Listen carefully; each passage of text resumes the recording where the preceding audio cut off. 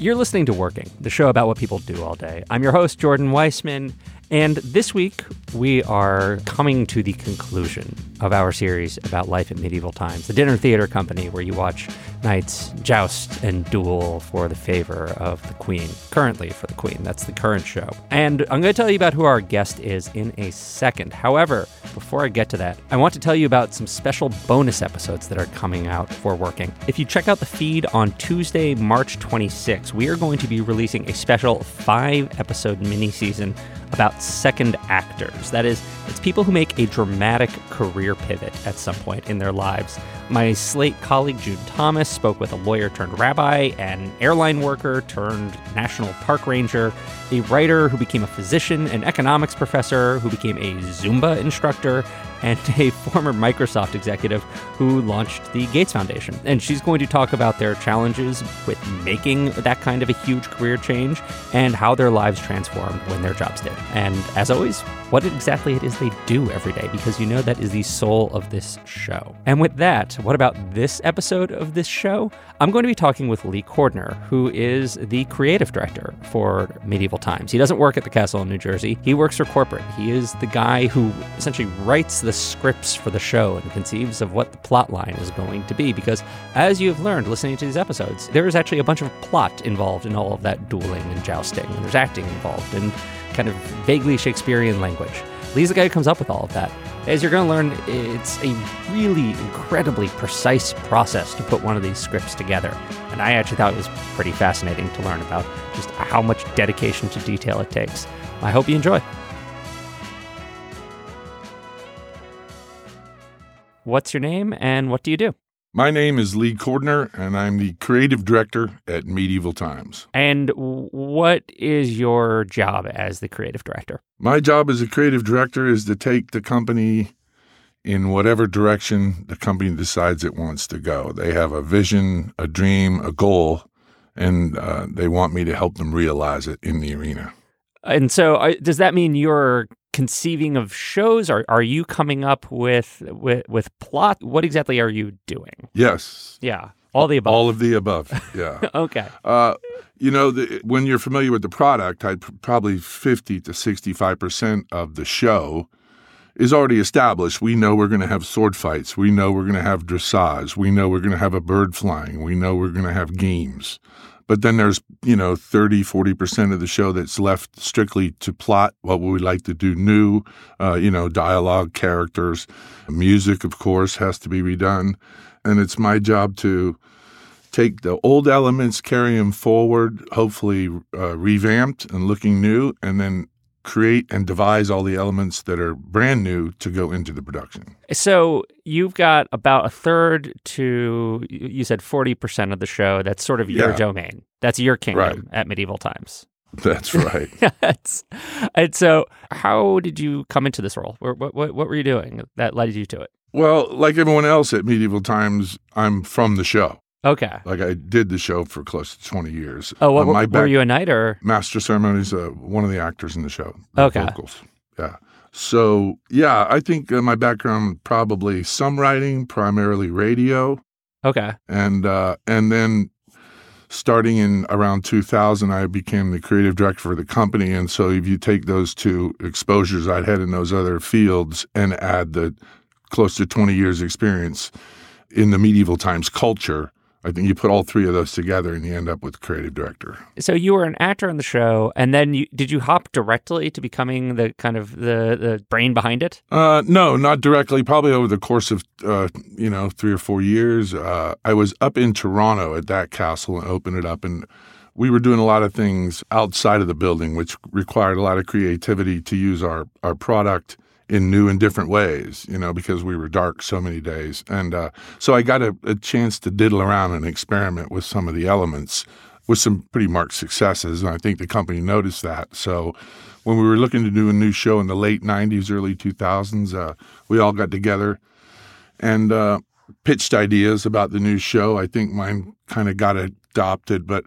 then we tried actually building the show. When I say we, I mean the show directors from around the company at that time. I think there was 6 of us then. But as you may know, writing by committee doesn't work. And so eventually they said, Lee, just go off go home by yourself. Here's the idea. Here's the outline, and see what you can do with it. And from then on, that's pretty much been my job. Do you remember what that first pitch was that you suggested? Yeah, I think I think it basically ended up being the show we did where we had a seventh character who worked for the monarch. He was his marshal of the tournament, long-serving captain or general of the armies who, near the end of the show, betrays the king, turns traitor, and challenges the champion who's just been crowned. It was a pretty good kind of a twist and turn at the end of the show. Interesting. And so is this something that you'd been thinking about? Like, as an actor, were you kind of sitting around like coming up with plot ideas or, in your downtime thinking, oh, this is how I would run the show if I were doing it? Well, I think everybody in the show thinks that. No, I think, everybody's got ideas, and a lot of them are good. And, and I'm not so closed-minded. I don't adopt things even now. When we just launched this new show, I saw some of the actors making choices, and I said, okay, on my next visit to the next place, I'd say, look, I saw someone making this choice. This is pretty good. This podcast is sponsored by Cloud Optimizer. As a business owner or IT manager, are your cloud investment costs going up and you don't know why? It's time for Cloud Optimizer. As you migrate your business to the cloud, what you're spending and why you're spending it can get a little hazy. But Cloud Optimizer clears up the mystery and puts the cloud to work for you. Cloud Optimizer starts by analyzing usage patterns, right-sizing resources, leveraging discounts you may not be aware of, implementing automation, and much more. And by reducing unnecessary expenses and maximizing performance, Cloud Optimizer guarantees you a savings of 5 times what you spend for their service. As you utilize cloud-based services more and more, you don't have to lose sight or control of your spend. You can stay agile, streamline your costs, and optimize your performance, plus save significant money with Cloud Optimizer. Make the cloud work for you with Cloud Optimizer. Get a free assessment and find out how much you can save by going to cloudoptimizer.com. Go to cloudoptimizer.com for your free assessment. That's cloudoptimizer.com. How does your day typically start? My typical day starts with a review of what comes in for the show. I don't have a job like other people. I've usually got several projects running off to the side, and the idea of at some point today is to check on those or do whatever's required on that list, and then see what comes in during the course of the day. And it can be a weird hodgepodge of stuff, watching an audition on tape or answering an email about the sizes of the tunnel curtains or a new fog system that's going into Scottsdale. Sometimes at the end of the day, you sit down and you realize, wow, I ran the gamut today. I touched on almost every part of the show at some point today with someone, Yeah. So you're getting a lot of updates on technical stuff that's going on the ground in all these places, and you have to help them troubleshoot, among other things. Yeah. Well, I have a team of techs that I use that are really immersed in this stuff, people that work for us. And when it gets too technical, I go to them and get them involved in the conversation. But yeah, there's just so many aspects of the show that people have questions on or things that need to be updated. And I like to be accessible, too. I want them to feel like if I'm the director and I'm the creative director, that if they reach out to me with a question, they can get an answer right away. Could you tell me a little bit about how the creative department is structured at Medieval Times? Because it sounds like there's you, and then there are these directors around the country who are also responsible for executing the vision. So I just want to get this straight in my head. How does all that fit together exactly? Well, our president is very active in the creation and ideas for the show. So, so he's a big part of the team. Then there's myself, who's in charge of the dialogue, and I shepherd the music project. And then our head knight Tim Baker does the choreography for the sword fights. Mm-hmm. And Tim and I also worked on the horse choreography for this show. So between the three of us, we kind of set a general direction, an outline, if you will, of, let's say, at least a chain of events. And then I go and write a draft, and then we look the draft over, and by then we're already working on the choreography for the fights, the choreography for the horse acts, and the dialogue. Once I have a fully working script, I take it to our composer, Daniel May. Yeah. And he starts on the score. Then when we have all those elements put together, we meet generally in the Dallas facility with our I will say mocked up dummy script and music, and spend a couple weeks fine-tuning it to end up with the show that we'll then take and seed throughout the company. That's a 2-year process. That's a 2-year process. And so you start off, it's you, the president of the company, who sort of also moonlights as a creative, and the director of choreography, and you work together, and then you create the script, and then you kind of refine that with the help of other people. And so where do then the other directors come into play? Well, the guys at the local level are responsible, first of all, for performing the show as scripted every night. But then they have the enormous responsibility of finding and then hiring and training the talent that keeps the show going. Yeah. So they're casting guys. Yeah, they really are, because what happens eventually along the interview and audition process is they send to me the candidates on tape for approval. Okay. Well, not on tape anymore, obviously, but no, their role is vital because I can't be everywhere looking at shows all the time. So they're left to kind of, steer the boat. So the process starts with a seed of an idea, and then you start writing dialogue in a script. How do you actually come up with ideas for a Medieval Times plot? Well, the idea I walked away with for the new show, once we settled in, I made a couple of stabs at some other things that weren't working out. And the president and I were in an office, I think we were in Chicago, and he said, "What about a queen?" And I said, "You know what? We can do that." So if you're asking what I walked away with to write a script, it was that. Okay. We're gonna have a queen instead of a king, and everything flowed out of there. And surprisingly, after the first couple of weeks, the character started writing herself. Are there like plays that you're a fan of? Is there like are there movies that you think of for inspiration? Like, what do you look to for ideas when you're generating a script? Language is really important to me. So I have lists of words that I keep laying around that I've either used in the show, that I love using in the show, or that I want to use in the show. When I was younger, I loved all the Tolkien stuff, and especially the Silmarillion, which I find is a really great inspirational kind of epic source for things. What's that? I'm not familiar with that. It's actually probably Tolkien's first book, but it wasn't published until either late in his life or after his death. It was finished by one of his sons, and it's about the creation of Middle-earth and the tales of characters that are told long before the tale of the Hobbit and everything like that, maybe like millennia before. Interesting. And it's almost a series of short stories by Tolkien, but they're all connected. But it just has the kind of epic language that I like, and it's not so complicated and an audience can't follow along with it. Okay. So you're kind of a fantasy guy, though, generally? No, but you're a Tolkien guy. No, but that's kind of where the language comes from, I think, for me. I mean, I never did Shakespeare or anything like that, but I'm a fan of the plots of Shakespeare. But the audience can't follow along. Our audience has a lot of challenges as far as dialogue goes anyway.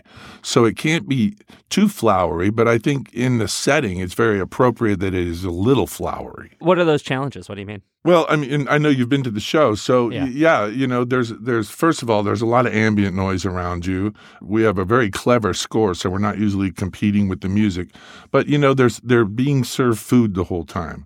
They're being shown photographs. There's retailing going on. If the dialogue is very difficult to follow, then those things only make it worse. It impedes the audience being able to follow along with the plot. So while I think the language should reflect a little bit about the time, it can't be so archaic that they're not able to follow along when they're occasionally distracted. So you've adopted this sort of Tolkien-esque language as your inspiration or guidelines or rule of thumb? Yeah, maybe. I think it's probably reminiscent of it, yeah. Do you have any sort of writing guidelines for how to keep it simple but time appropriate sounding, like so you don't lose people? Yeah, edit. Okay. No, really, even when we're doing the run-up process for a few weeks with the new product, and I see the actors are struggling with a particular phrase or something just seems a little bit too complicated. I just do rewrites every night, and it's mostly cutting because you show up with more than what you need and walk away with just those things that are working. So I'll write a 65-page script that ends up being a 46-page script performed. So they're that long. I mean, that's pretty long for a script. That's a mid-sized play. Yeah, well, there's a lot of stage directions and stuff in there too. There's a lot of complicated blocking, and I don't even get into the complicated part of the blocking. But when you look at our script, the liner notes for blocking, they take up lines on the page. When you say blocking, you're talking about just the things the actors are doing on horses, not like the duels, or? No, we don't. I don't get into the choreography. That's a separate document. But pause for music cue, move horse to center, things like that. Things like that. I say they take, but we rely on, I would say, most of the blocking for the actors is that's, again, the guy that's local. When he brings somebody into the program, he shows them the block and he goes with each of the scenes of dialogue. What is sort of the soul of a medieval type script? What is like the core of it? What does it have to do? It has to entertain, of course. It has to focus usually on a monarch. It's a tournament and it's celebrating a monarch, or a monarch is celebrating with a tournament. So they become the focal point of the evening. For years it was a count, then a king, and now a queen. The other one is it has to embrace our culture of the horse. Okay. It has to showcase the horse. It has to communicate to the audience our love and respect for the horse. And then it has to pay an homage to, to the tales of the medieval knight, which are basically tales. They're just stories. That's not actually life for a medieval knight. So it has to be a tournament. It has to, with the monarch overseeing it. So a king or now a queen. You have to have room for, a horse show, and you have to have room for dueling and jousting eventually. And those are are there any other kind of required beats that you have to hit? Oh, yeah. The whole time you're writing a medieval time show, you need to keep the operation of the building kind of on a side sheet and keep watching it. Because the other thing you want the show to do is dovetail well into not only the nomenclature of the building, but into the operation that's happening simultaneously. In other words, the audience is seated, the show begins. I did a couple of shows where the first scene set up the entire plot for the show that followed. The pitfall there was anyone who was sat late didn't know what was going on all night because they missed that first scene. So, I remedied that in the last few shows. But then, the food servers are, they're busy doing things. You don't want to compete with the food service, so they can serve some of the food during the parade, the 8-man drill, which is one of those areas of the show with no dialogue, where if you look up, you see the pretty horses, but if you look down, you can eat your food. You see what I'm saying? Yeah. And then the servers have to be certain places. They're also in the procession. So you can't put the procession where the servers can't attend it. And you also don't want the clients left without this piece of food or that piece of food. So you have to keep the operation of the building off to one side. And you can't do anything in the show that requires more horse or costume changes than they can accomplish backstage in the amount of time you've got dialogue on the stage to cover it. So when you're putting the show together, you're thinking, what am I going to do to entertain the audience? And I've got to mold that so that the operation that's taking place backstage and in the arena dovetails in with the show. So it gets pretty complicated. I was going to say part of writing a dinner theater is choreographing the dinner as well as the theater. It sounds that's like correct. You have to get both of those right. They have to go together, and those servers they work really hard, and we want to make sure the show's complementing what they're doing. Do you kind of know it's all going to work before you try like a dress rehearsal? Oh yeah, that's what we use those couple weeks of rehearsal in Dallas for. I mean, we do it now in Dallas. We did it for many years in L.A. But every day, you run into a piece of the show and you say, "Oh, that's not going to work. We're not going to be able to do that." Or the guys backstage, the music starts again. Are you kidding me? We're half dressed. There's no way we're going to make that curtain call. So you massage and move things around. By the time we get to a dress rehearsal at the end of the week or the end of the second week, we know it's going to work, and now it's just a matter of getting the sound booth to get the light cues dialed in, the music cues at the appropriate time, getting the cast to polish up with the dialogue, and then all Tim and his knights to start nailing the choreography. But by the time we do the dress rehearsal, we like the product. Now it's just a matter of rehearse. The show where everything was contained in the first scene, and so no one knew what was going on. How long did that run for before you were able to fix it? Well, I never fixed it. No, people are supposed to show up on time. No, it's a learning process. Yeah. You know, those were great shows. Actually, those were two of everybody that works at the castle. They were their favorite opening scenes. One was a fire-lit scene with the whole company at the center of the arena, and the other one was an ambush and a capture with combat and stuff. But it didn't ruin the experience for anybody. But what of those things are is you recognize them, you go, okay, I won't do that again. I won't do that again. I won't do that again. And now that I've been writing the shows for, 18 or 19 years, it's allowed me the ability to just wheedle out all the things that weren't working, So how long does it take for you to actually write a show? Just like to script it? 6 months. It's 6 months. And then, I would say 6 months till you have it completely dialed in, and I'm ready to sit down with our composer and start talking about music cues. What's the best way to learn a language? Immersion, living where the language is spoken and using it every day in everyday situations. But if that's not on the cards this year, you can still learn a language the second best way, and that's with Babbel. I've used apps in the past to learn new languages, but when I came across Babbel, I wondered if it could help me refresh my knowledge of a language I once spoke well, but was now a little bit or quite a lot rusty. I have to say, I was impressed. The advanced lessons were really useful, tips and idioms that can help with in-depth conversations on topics that I can actually imagine chatting about. Babbel's quick 10-minute lessons are handcrafted by over 200 language experts to help you start speaking a new language in as little as 3 weeks. Babbel is designed by real people for real conversations, and the tips and tools are approachable, accessible, rooted in real-life situations, and delivered with conversation-based teaching so you're ready to practice what you've learned in the real world. What's more, all of Babbel's 14 award-winning language courses are backed by their 20-day money-back guarantee.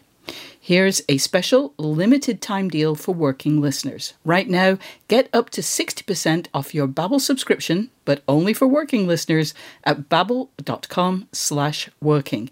Get up to 60% off at babbel.com/working, spelled BABBEL.com/working. Rules and restrictions may apply. And by the end of that 6 month period, you basically got the blocking and the dialogue, right? That's sort of what's in there. Yep, the blocking and more dialogue than I need. And more dialogue than you need. So then you go to work with the composer. And so what are you guys working together on with that score? Why do you have to work directly with them? Well, Daniel May, our composer, we've done 4 scores together. He's very motivic. He likes a theme that runs through the show, so he picks one for every show. And this is no different. The Queen has this theme. I think the cello is kind of her voice for the show.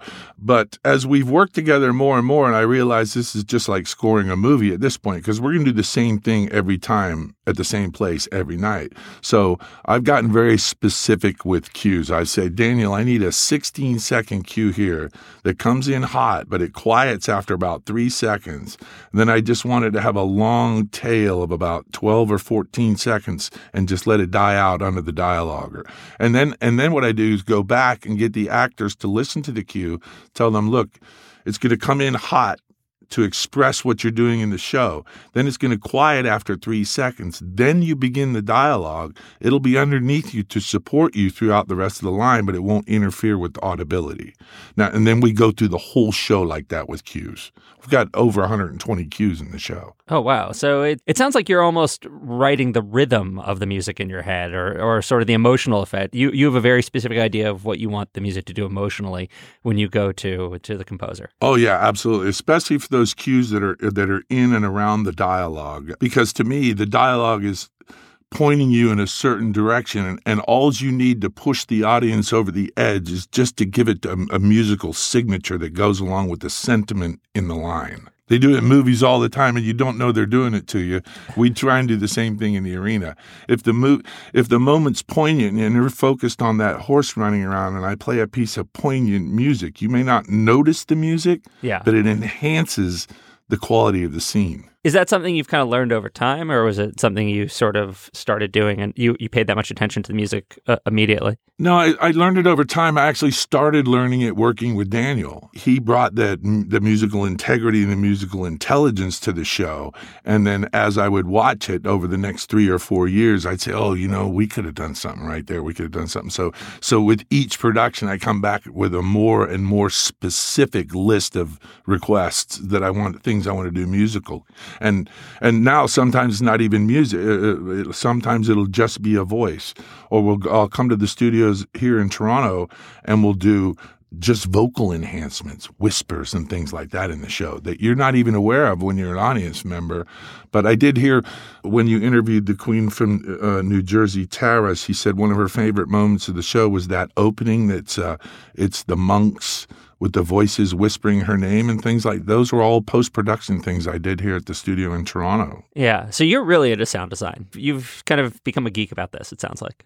Yeah, a little bit. I just realized that it's the 10th player on the field, Yeah. So you write too much dialogue. You whittle that down a bit. Then you do the score, and then you bring that to Dallas. And so then you're basically demoing it. You're rehearsing it. You're actually putting the show together there.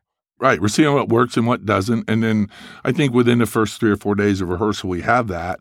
And then we spend the next, week or so rehearsing what we hope is the finished product. Obviously, it's very difficult for Tim and the Knights because they've had this muscle memory, this choreography for 4 or 5 years of how to do a fight.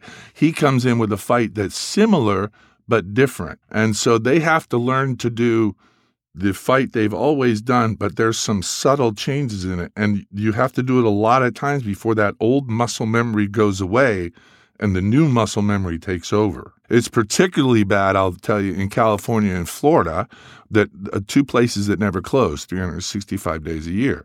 So all day we're rehearsing the new choreography and lines.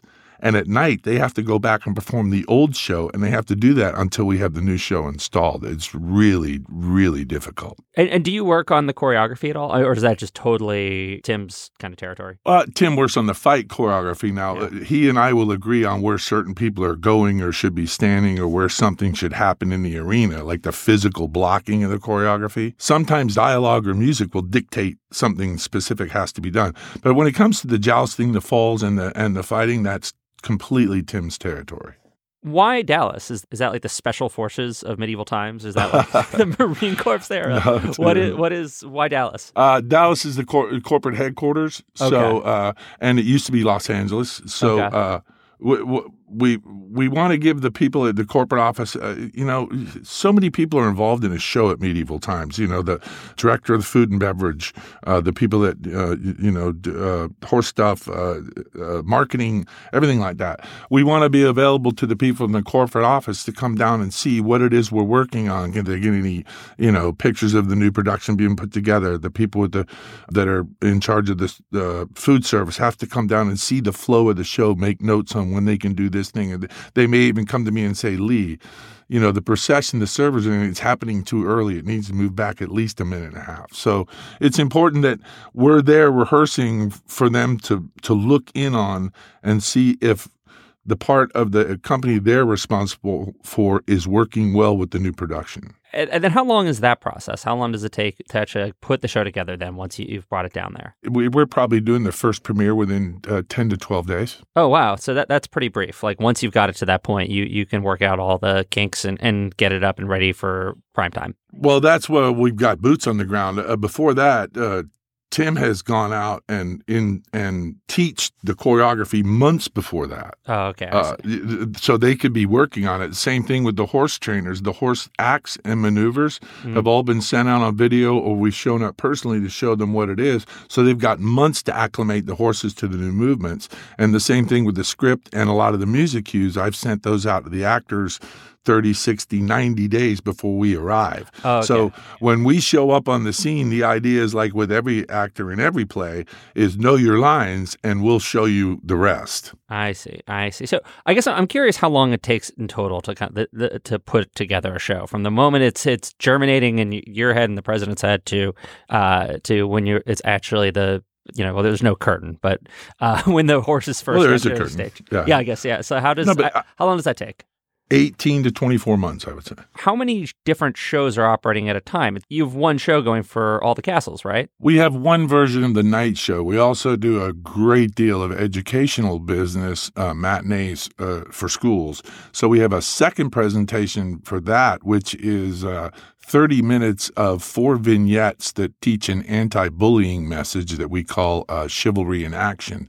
Those are four complete almost mini shows that teach the students a lesson, followed by a truncated version of the nighttime tournament. So that's an entire second show that we do. So wait, what's the anti-bullying plot? I just chose 4 anti-bullying messages, and I built 4 vignettes around them using the people in our show to teach the students the lesson. Okay. I used the knights, the queen, serving girl, the squires bullying another squire who's different, and it conveys the anti-bullying message, and it gives each of the kids, all the kids after each of the vignette get a chance to shout out their choice on a multiple choice. It's pretty interactive, engaging. I know the educators love it because they're on the front lines for some of this. The results of the bullying and the disrespect. So is it like a knight's like bullying his squire or something, or bullying another knight? Like what's the what's the vignette? Well, in one scene they come across a beggar on the road who's he's pulling a cart and he's begging for money, and the squire who's attending the knight dismisses him, calls him lazy, tells him to go, get a job basically, and then the knight teaches him, look, everybody falls on hard times. You shouldn't do, that's not the way to speak to him. The knight offers him money and a place to stay for the night. And, on the way out of the scene, the squire eventually helps the beggar with the cart and pulls it out of the arena, and the kids all burst into applause. And so each of the 4 vignettes teaches a lesson like that. All the 5 squires bullying the one squire who's unlike them, and then the master of ceremony comes out and teaches the squires, look, everyone's different. You can't treat him that way because he's different. We're all different, Yeah. So each of the 4 vignettes teaches that kind of lesson. I see. So it's using its story to teach people to be a mensch. That word doesn't come up, but yeah. I guess I don't know how many people were speaking Yiddish in like the 12th century Valencia or whatever. But anyway, are you always working on a new show? Is how long did one of these shows last for? What, 4 years? You said 4 years, I think, is probably an average. I'm always working on something, on the creative end. Right now, our focus is obviously Arizona, where we're going to build an entire new facility, new cast with the new show, and everything that goes with it. It's an enormous undertaking. So now that we've got all the shows installed, and I've even had a chance to review most of them once, almost twice now. Our focus will be moving to getting a show put together in Scottsdale. Okay, so right now you're putting together a new show for there, but I guess you said there's always something. Is it like a new, entirely new program, or is it the bullying? Like what other stuff are you working on? Well, it's my responsibility to review all the shows. Okay. So, I just flew up here to Toronto today. Next week I'll be in LA, blah, blah, blah. So the only way to really review the show and give notes to them and to help them implement the changes and then to follow up and see if the changes have been made is to sit at the show. Okay. Sit through the shows, go backstage, see how things are working. So that's a big part of my time when I'm not working on a new show is basically just traveling from one facility to another and reviewing the show. And the casts are really good about implementing the notes. So then we come back, you just, over the years that the show's running, you continue to polish the product. And so how often are you traveling? More than every other week. Oh, wow. So, so pretty frequently. Well, I'm probably gone away from home a little more than I'm at home. Oh, you're really on the road a lot. Yeah. And, and then, other things come up that force the additional travel, like the Phoenix project right now is that's a 10th location now. You have to put that on your radar instead of going to 9 cities. Now you have to go to 10. Do you like all the traveling? It is what it is. The philosophy now is the job is travel and travel is the job. So the two things go hand in hand. I like working with the kids out at the locations. Yeah. But the travel these days is not always a pleasure. Your kind of work rhythm is going, just you're cycling between the 9 different sites, and then every other week you're getting home. Yeah, something like that. Yeah, and how long? And so when you're at a site, how many days are you there for? 3, 4, 5, depends on the time of year. Some places, when it's really busy, you can see a lot of shows in 3 days. Yeah. So other places, when it's real slow in the off season, I show up on a Friday, I watch Friday, Saturday, Sunday, and their week is over. So I go home. So it's cyclical. It's just, and then there's other times where they're so busy. Yeah. That they don't want you to show up. Why is that? Well, because they're consumed with shows, and there's not going to be any time to stand around and work on anything, Yeah. The idea is to let them come in, let them do the shows, and go home. I can come back when it's not so busy, and we can talk about things. So you go to New Jersey or Chicago, and you stay there for 3 days a week, and you're just watching shows. Are you giving them comments after every performance, or are you kind of saving it all up until the end? What are you doing there exactly? Yeah, I don't like to swoop down on people after a show, but there's definitely things that if I'm there over the course of 3 or 4 days, there's some just nuanced things, small things that I think we can try and implement while I'm there. Yeah. We don't need to have grand rehearsals for them. I say, stand over here. You could do that, or wait for that music cue before you do that, and try and implement them while I'm there. And the reason I do that is because I want them to be there if they have any questions, we could do feedback. But after I leave, I send a document of detailed notes for the cast manager to go over with the cast. And then it's his responsibility to make sure that it carries throughout the cast. Because in California, for instance, if we have 7 queens, I might only see 2 or 3 during my visit, but the information needs to trickle down to the other queens as well. So that's the guy on the ground. That's his job, is to make sure that knowledge gets passed throughout the show, to the knights, to the what'd you call the evil guy the other day, the heel knight or whatever. Yeah, the heel. Yeah, all those notes have to be disseminated to all the people that play in that role. Yeah. And you're visiting these places more than once a year, it sounds like. You're doing the circuit. How many times are you visiting a castle in the course of a year? Ideally, it'd be 3. Wow. So and this is just quality control? Yeah, basically. Quality control plus keeping your finger on the pulse. You can learn a lot about a show and a lot about the way the culture is working, the people are working together, just by standing backstage one show, watching the costume changes, watching how people work together to get the horses ready. There's a lot going on out in the arena, but there's a lot going on backstage. You can learn a lot about how the facility runs by standing back there and watching parts of the show. Oh, that's interesting. So you're learning about the mechanics of it just by watching it at so many places too. You're saying like that because when you're writing it, you have to think about the building and actually all the scene changes and stuff. And this is your chance to actually see it in action. That's right. And then during the course of the run of the show, it's important to go backstage, and have the cast see me. Talk to me, joke around. If they're having issues, especially, it's especially helpful. They say, Lee, come over here, look at this. They're having a problem with a particular piece of the armor. They're having a problem with the sewing that's come out of the costume shop for a particular horse's costume. Then I can transmit that directly to our costume shop or directly to the people that are doing the armor at the sword shop.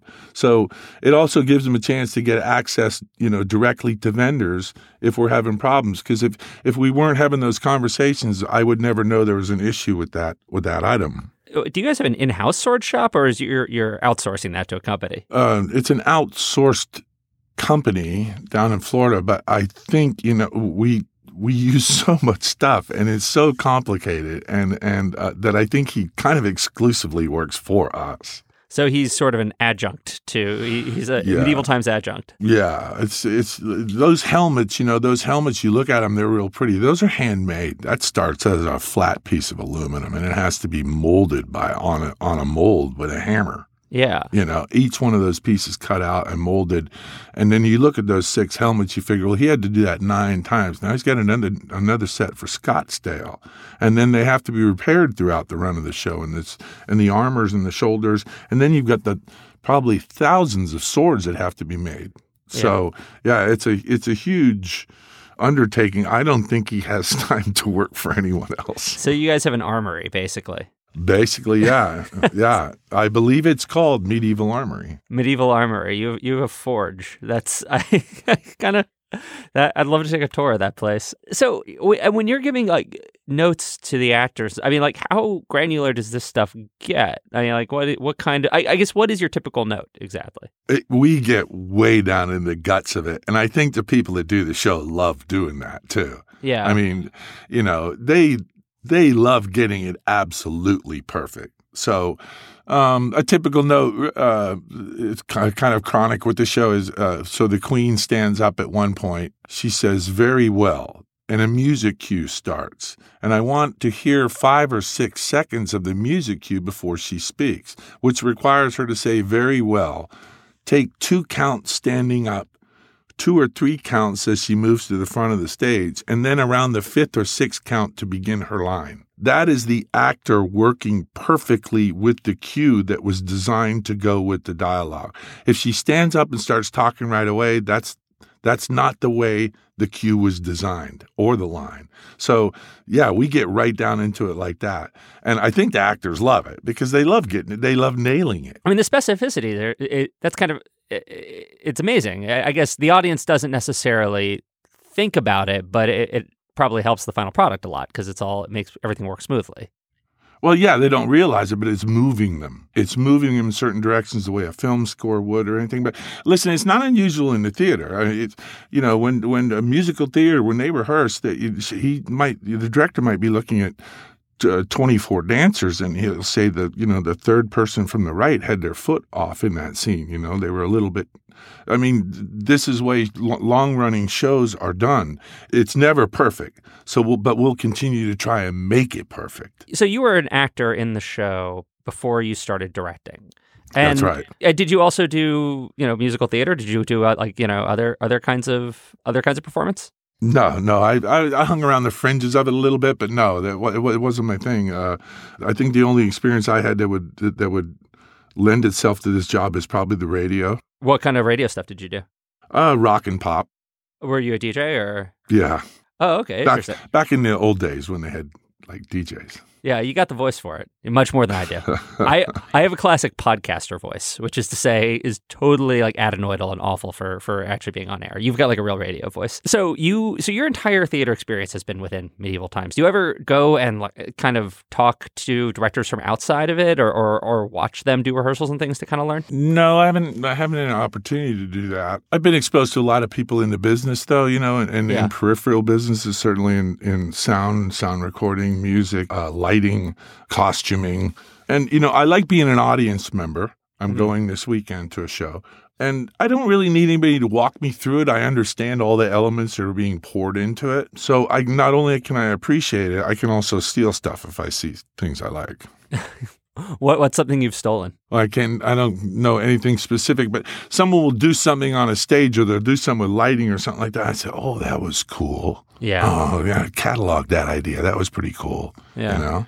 So when people go to medieval times, you know, whether it's a kid or it's, you know, someone at a bachelor party, I think they're typically going for the dueling or the jousting, right? And maybe the horses. That's sort of the first thing that's really the main attraction. Do you kind of worry about the plot not getting much attention? Do you worry about being sort of secondary? Well, maybe, you know, and maybe it's appropriate that it is. You know, it's not a drama. You know, it does its very best to complement the horses and the jousting and the sword fighting. But I see comments every day from all 9 facilities. I get them on my phone. It's the first thing I do every day. And I would say one of the most common ones is we went there expecting to see, you know, the jousting and the horses. We didn't realize how cool this was going to be. I don't think people are ready for the entire immersive experience. Certainly commercial, you know, print ads don't do the show justice. You really have to see it live to understand what it is. And I like to think that the plot and the music and stuff is the additional thing they didn't expect. And when they come in and they say, well, you know, hey, this is a professional theater, only has horses and fighting in it. Yeah, yeah. And so you're there to surprise them. Well, I hope we surprise them. I think we are surprising them. I don't think 75 or 80 million people can be wrong. All right, Lee, this has been a lot of fun chatting. Thanks for joining us. Hey, thank you. That's it for this episode of Working. And that's it for this series of episodes about medieval times. I really hope you had fun getting inside that world. I know I did. And if you did like it, please leave us a review at Apple Podcasts. And if you have questions or comments, please send me an email at working@slate.com. Again, that is working@slate.com. To be entirely honest, I have been a tiny bit derelict lately in responding to some of those emails. And if you're one of the people I haven't gotten back to yet, I'm sorry. Deeply, deeply regretful. Anyway, as always, Working is produced by Jessamine Molly. A special thank you to Justin D. Wright for the ad music. While this may be the end of the Medieval Times season, though, we will be back here next week with more Working.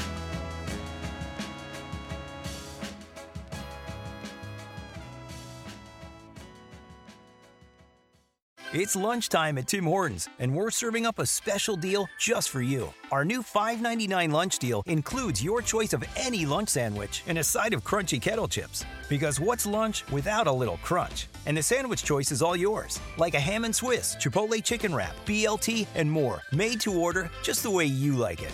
Tim Hortons' new lunch deal. Simple, delicious, and just $5.99. Now that's a good deal. Only at your neighborhood Tim's. U.S. only. Price and participation vary. Terms apply.